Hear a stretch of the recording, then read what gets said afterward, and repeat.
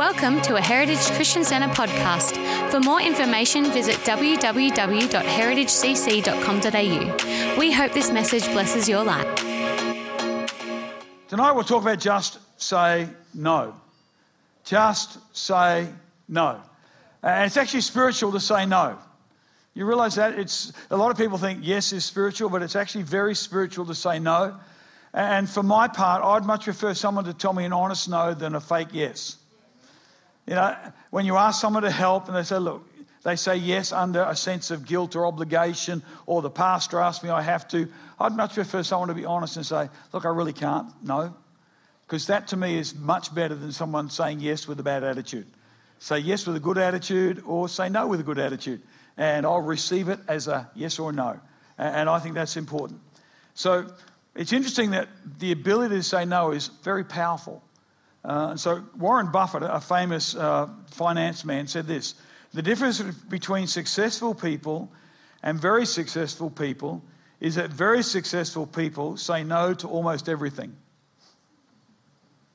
So parents, it's not wrong to look at your kids and go, no. That's very successful. You know, learn to say no. If a kid is playing up the shopping centre, throwing a tantrum, lie down on the floor, throw one beside him. You know, but say no. There is power in having the freedom to say no with integrity. It's not just saying no to things because you want to say no, you just feel like saying no. There's an integrity in our yes and an integrity in our no. There's a famous American basketball coach from UCLA, just a track record of wins and championships, and his name was John Wooden, and quite famous if you want to look it up. He had some different sayings, and one of them was this: there's 4 things a man must learn to do if he would make his life more true: to think without confusion clearly, to love his fellow man sincerely, to act from honest motive purely, to trust in God and heaven securely. I just think there's great things in what we do, but he also said there are things we must say no to if we want to reach our potential.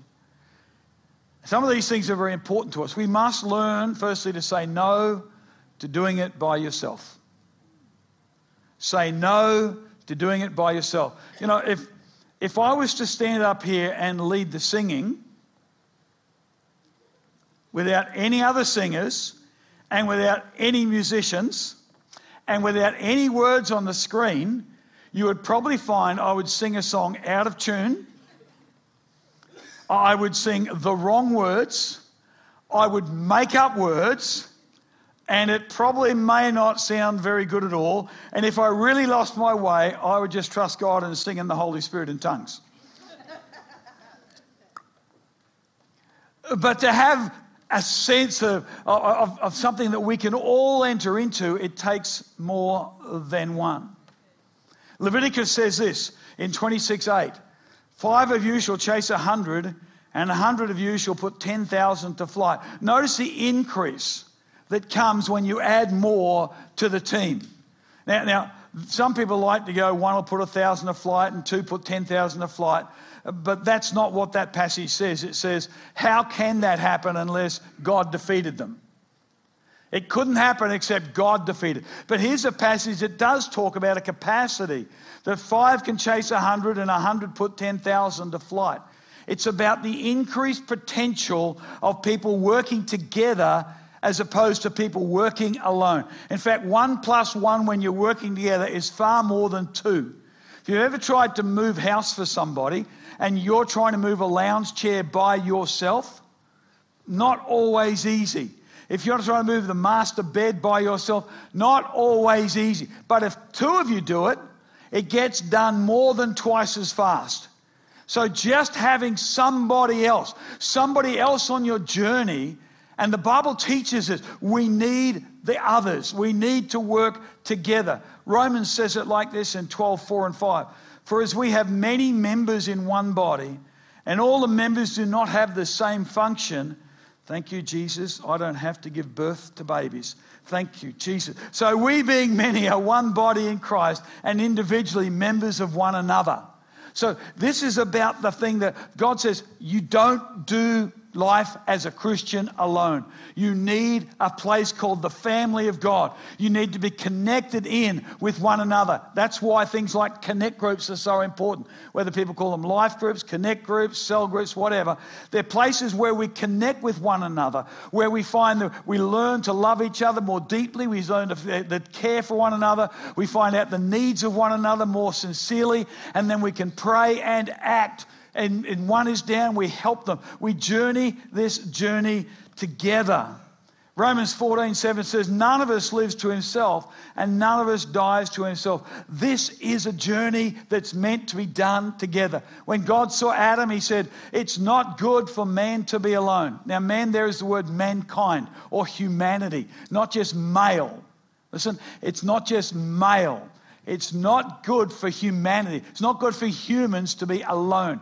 One of the worst tortures they have in prison is called solitary confinement.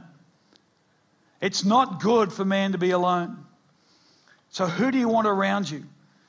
John Wooden said this, whatever you do in life, surround yourself with smart people who'll argue with you. Surround yourself with smart people who will argue with you.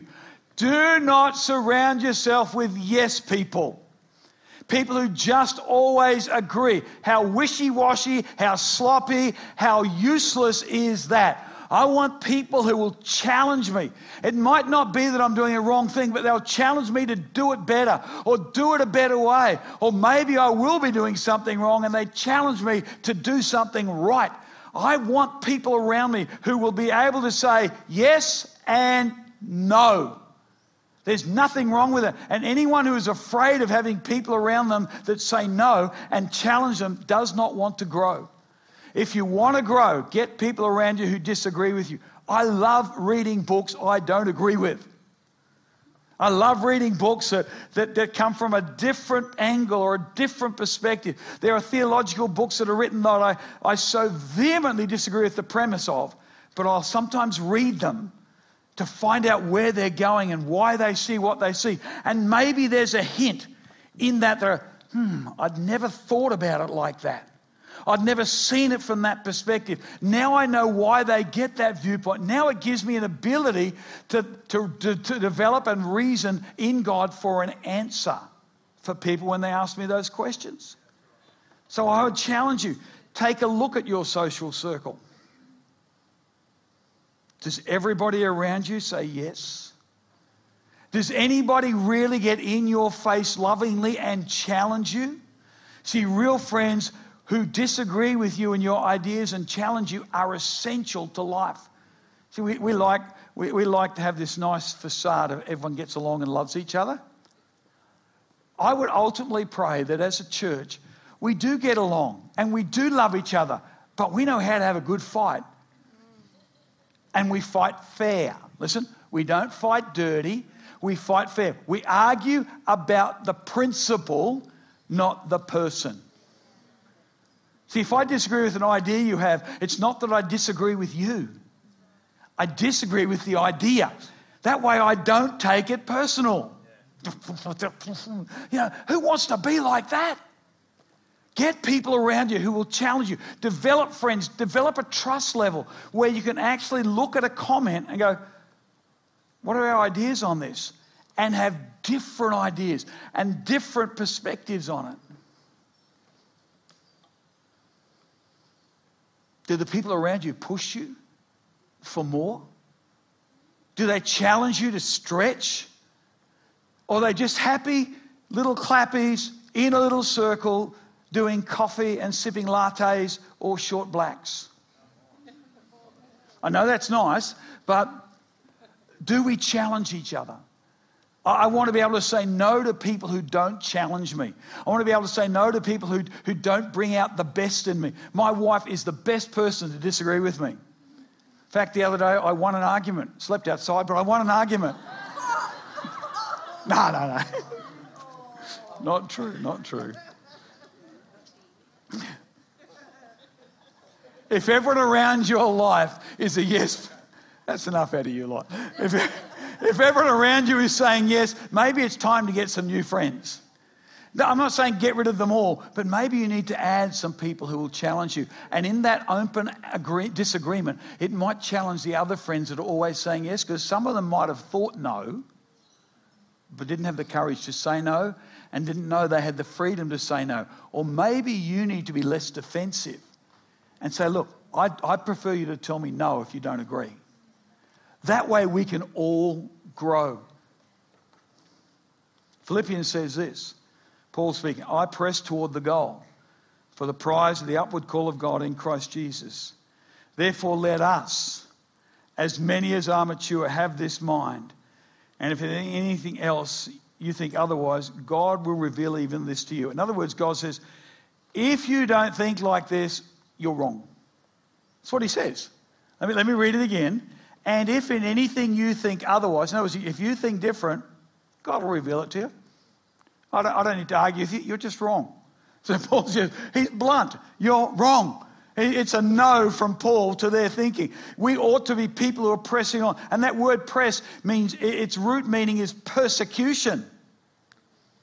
If you want to grow, there's going to be pain. There are going to be costs along the way. You'll get rejected by people. That's normal. You'll get accused. They will call you unloving when you say no to them, uncaring, selfish. And the more you say no to some people, the more they're going to reject you. But others who really know you, have caught the heart, will challenge you. They will say no with the right heart, and they will challenge your idea. They'll make you think more deeply. They won't attack you. They'll challenge the idea.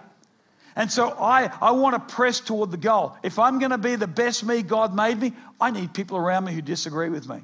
People around me who can think sharp. People who can develop their thoughts and accept the no from me as well. We need one another. We can't do this journey alone. Ecclesiastes says in 4:12, though one may be overpowered by another, two can withstand him, and a threefold cord is not quickly broken. And it's not always about marriage. It's about teamwork. Having God in your team. So we need to know who to say yes to, but we also need to know how to say no and who to and when to. Very important. Second thing we need to say no to is rushing. Impatience. So some people just God, I'm on the shelf. Look, I don't know if any of you know much about clay. Anyone done any pottery here?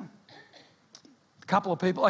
You take a block of clay and they'd normally put it through a thing called a pug mill, which just beats it up and pushes it and presses it like kneading, and it gets all the air out of the clay. Because, a pocket of air, which is what comes in bread from yeast, which the Bible talks about is sin, by getting that in there, when you fire that clay, it explodes. It wrecks everything. So they want to get all that out. And then you work the clay. So the potter will build it up.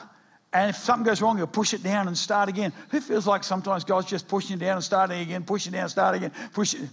Anyone else feel like me sometimes? Just push it down, start again. God, I thought I'd got that past that mountain. No, there's a bit of air in there. We need to get it out. So he pushes this down and he starts again. And we get impatient to see the finished work. See, I know some people who, when you're doing a job, like this, when you're painting, guys, you're halfway through the job. I guarantee it. Most of you, if you're married, your wife will come and tell you spots you've missed. That's just a reality of life. Me, I couldn't be bothered. I think, sweetheart, when they come through and the professionals do it, there are spots they miss too. I don't miss as much as they do, but you notice it when I miss it. And that's because I love you. Thank you. I want to make sure we get it right. I don't want to rush. I want us to be patient. Understand there's an endurance in our faith. Hebrews says this, we desire that each one of us, that's Hebrews 6, 11, 12, each one of you show the same diligence to the full assurance of hope until the end. That means Paul is saying, this journey is until we see Jesus face to face. This part of the journey on earth, it's until we see Jesus. And I want you to be diligent for all that time. Don't become sluggish, but imitate those, who through faith and patience inherit the promises. How many Christians do I come across? Faith. And if it doesn't happen, lack of faith. No, sometimes you just need to add patience. Faith and patience. See, Peter did not need a lot of patience to walk on water. Listen, he did not need a lot of patience to walk on water. He needed patience to keep walking on water. To take those first steps toward Jesus, that was easy. Jesus said, come, he steps out. Now, it was tougher than the other guys because they stayed in the boat. But he had faith. He believed Jesus at his word. But the moment he looked around and saw everything else, his faith stopped. See, when Jesus speaks of little faith, he's not talking about little in its capacity. He's talking about little in its endurance. Peter began to sink. And Jesus picks him up and they walk back to the boat. So patience adds to faith. And it says this, brethren, count it all joy when you fall into various trials. James 1, 2 and 4. Knowing that the testing of your faith produces patience, but let patience have its perfect work, that you may be perfect and complete, lacking nothing. Sometimes the purpose God has for delaying the answer to our prayer is to develop the character of our life in patience, that we might learn patience and endurance and forbearing and long-suffering. Who wants to learn those things? Who likes the journey of learning those things? Who likes the love, joy, peace ones? Yeah, thank you, Jesus. The patience, long-suffering, endurance, perseverance. I don't like God. They're all part of it. Someone once said, if you don't have the time to do it right, you don't have the time to do it over. I hope you got that. If you don't have the time to do it right, where are you going to find to do it over? Because if you don't do it right, you have to do it again. That will take longer than doing it right the first time. So patience and endurance. Don't rush. Say no to rush. Say no to the pressure of this world that runs at 1,000 miles an hour and God has only made you to run at 100. Say no to that. You know what it's like when you're out in the track, if you're going for a run and someone passes you, especially guys if it's a woman. They say this, pace yourself. But if she's running faster than me, I can't have that happen. There's all of a sudden there's ego kicks in and we've got to run faster and we run ourselves out and then we collapse and they still run past us. And we look worse than if they just passed us and we kept running. That's okay, she's sprinting, I'm just enduring. I'm running longer than her because I'm going to go longer. What do you mean longer? Longer time, get the same distance.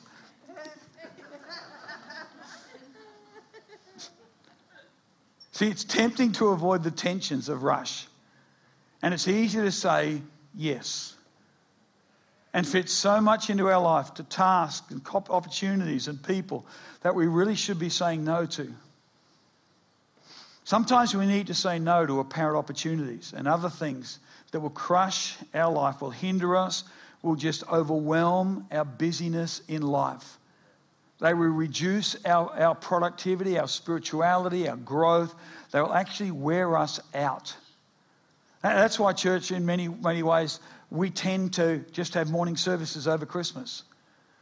But sometimes we don't have our children over the middle of holidays in a year for the purpose of letting people just pause and rest a while.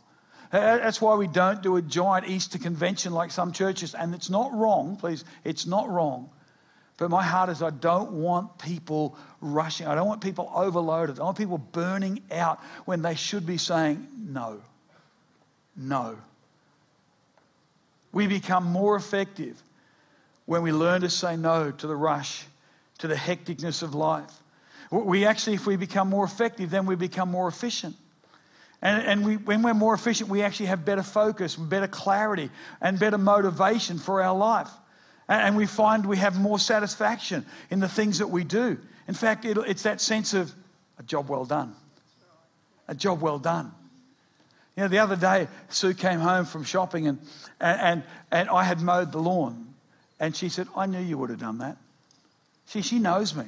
I want to make it look good. And I was a little disappointed because a couple of spots where I saw that the mower hadn't picked it up properly. I think, oh God, how do I get that? And the answer came to me very quickly. Save up $2,000 and get a proper reel mower. One of those ones like that. And, I don't have that money. I've got mower that we bought in 1993 that still cuts. I did sharpen the blades the other day. It was such a bad cut. I thought, God, what's going on? So I turned it over. And guess what? The blades were all bent back on the base. So I squared them all up, got my grinder out, sharpened the edges. Boy, did it cut nice the next time. But because I took the time to stop and sharpen the blades and angle everything up right, it was more efficient. It did a better job. And when I made my cup of coffee and sat down on the back veranda with my feet up on the second chair and having it going, job well done. Job well done. And then Sue's cat jumps on my lap. Said, job is not done yet. You must pat me first. I am the owner of this house. You are my servant.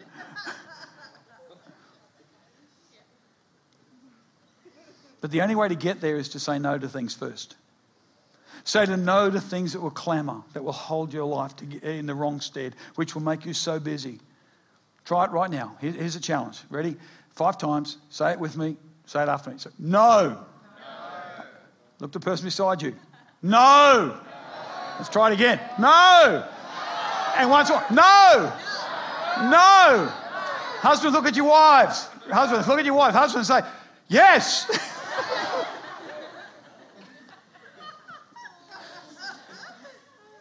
How do I learn what to say no to and what to say yes to? I've used it before, but it is worth putting up again. Let's stick that slide up on the screen. There it is. There are 4. I basically, if you box your area, now there's no such thing as a box in life. Boundaries are just very shaded, but it gives you an idea. There are things in life that are not urgent and not important. There are things that are not important, but they are urgent. There are things that are important, but they're not urgent. And there are things that are important and urgent. We need to figure out in life right at this moment, what are the things that are both urgent and important. Now, sometimes you may have no urgent, important things, but you will still have important things that are non-urgent.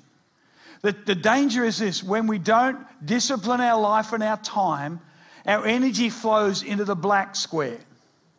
Listen, when we don't discipline our life and our time, our energy flows into the black square, to the non-urgent, non-important. That's where energy naturally flows in a world that's ruled by sin. We have to choose the other way. We need to choose to put our life in this balance that we go, God, what now is the most important and urgent thing I need to do? And we need to identify that, and then we need to practice that. And just to clarify that, sometimes things that right now might be non-urgent, non-important, may end up in the urgent, important. Sometimes. Nothing stays in the same square all the time. See, taking a break when you're supposed to be working is being slothful, non-urgent, non-important. But taking a break when you're on the edge of burnout is urgent and important. Playing the Xbox is non-urgent, non-important sometimes, but sometimes it's not a bad idea. You might just need to get your focus off on something else.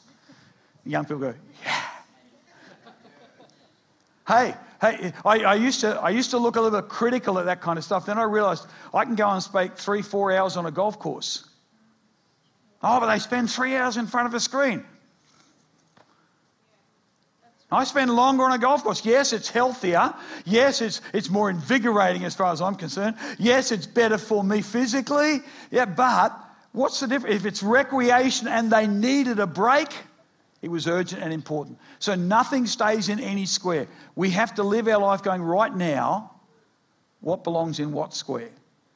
And then choose to do that thing which is both either important and non-urgent or important and urgent. That's how we learn to say yes and no. That's how we avoid the rush of life. And we need to say no to the pressure of being somebody else.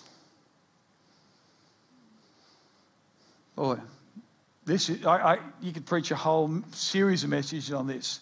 We could talk about Photoshop and how people Photoshop images and they do makeup. You would have seen those video clips where they take a girl who looks reasonably average, she's not unattractive, and then they put all this glitz and glamour and makeup, and they do her hair and lippy and gloss and eyeshadow and filler and base and whatever. They plaster her with, scalp, whatever, and then they send it back, whatever. And at the end of it, she looks a stunning model.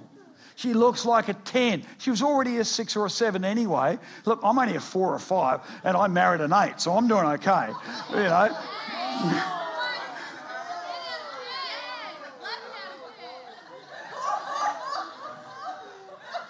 I would not embarrass my wife by saying she's a 10, though I feel like that. She's the love of my life, and I'll die for her.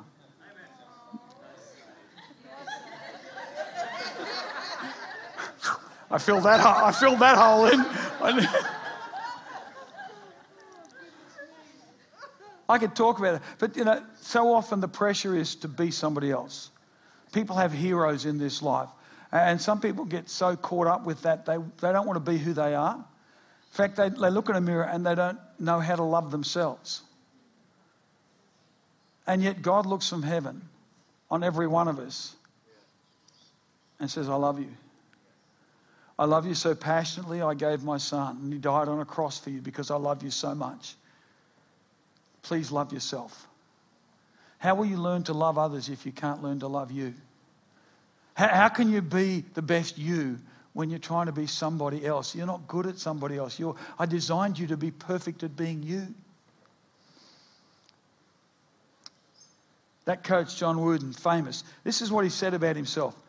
I'm just a common man who is true to his beliefs. See, he didn't see leading this team of basketball players to multiple championships year after year. He didn't see that as making him anything special. He was just doing the thing that he was called to do and doing it well. He actually had some basic rules for the guys. He had a couple of things like this. Don't swear, no profanity, don't be late. Just simple rules. It wasn't about all these tactics and skills and glitz and glamour of the game. He taught them character because he wanted them not to be good at the game. He wanted them to be great at life. Then if they were great at life, they would be good at the game. And that's the thing. If we can learn this, because he was a Christian, he understood the principle. If we can learn to be good at life as Christians, being the best you can be, then you're going to start playing life so much better than trying to be somebody else. Here's this, no profanity, don't criticize a teammate, and never be late. I reckon that'd be great for church.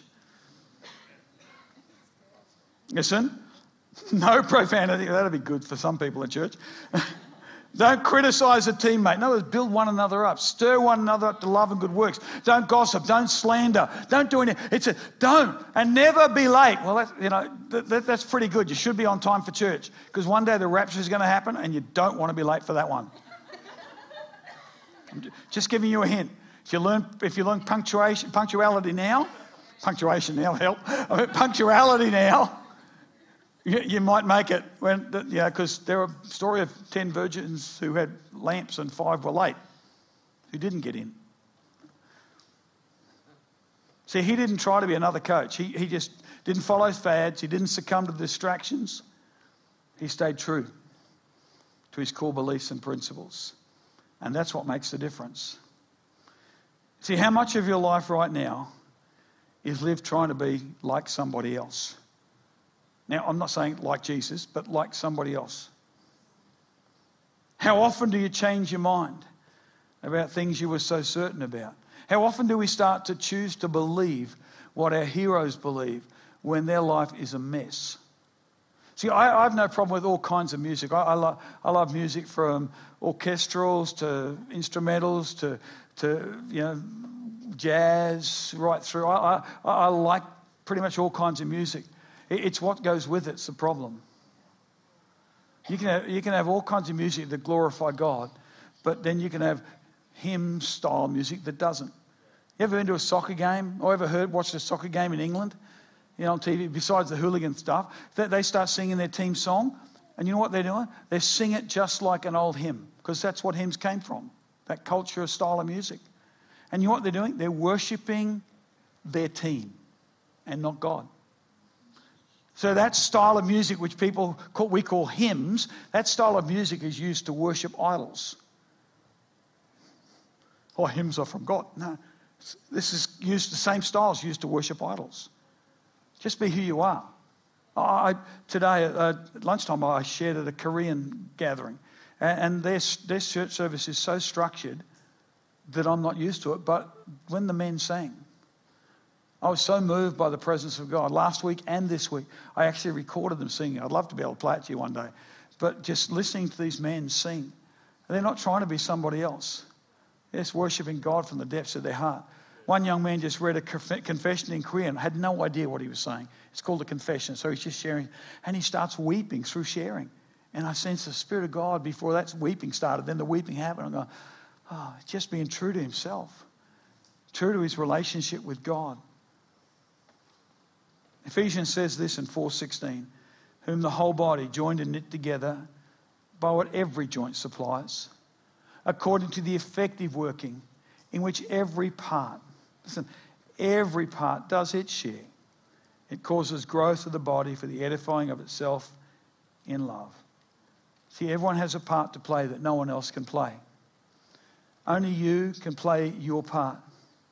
See, just like life, most things are made up of individual parts. They're not bad, but they work better together. Anyone here tried to eat self-raising flour by itself? Somebody has? I remember years ago when I left Brisbane, we were at a camp, Touchakoi Camp, COC, and they caught me because they knew I was leaving. They tackled me, about 6 guys, a couple of Tongans, and they held me down and they poured what they call sump oil honey. Anyone know what that's like? It's black as black and like thick molasses. And they poured it all over me. They covered me with it. And then they flew through flour all over me. So I got a mouthful of flour and I could not breathe. I mean, my whole windpipe was dusted up. And, you know, I figured out I don't like eating flour.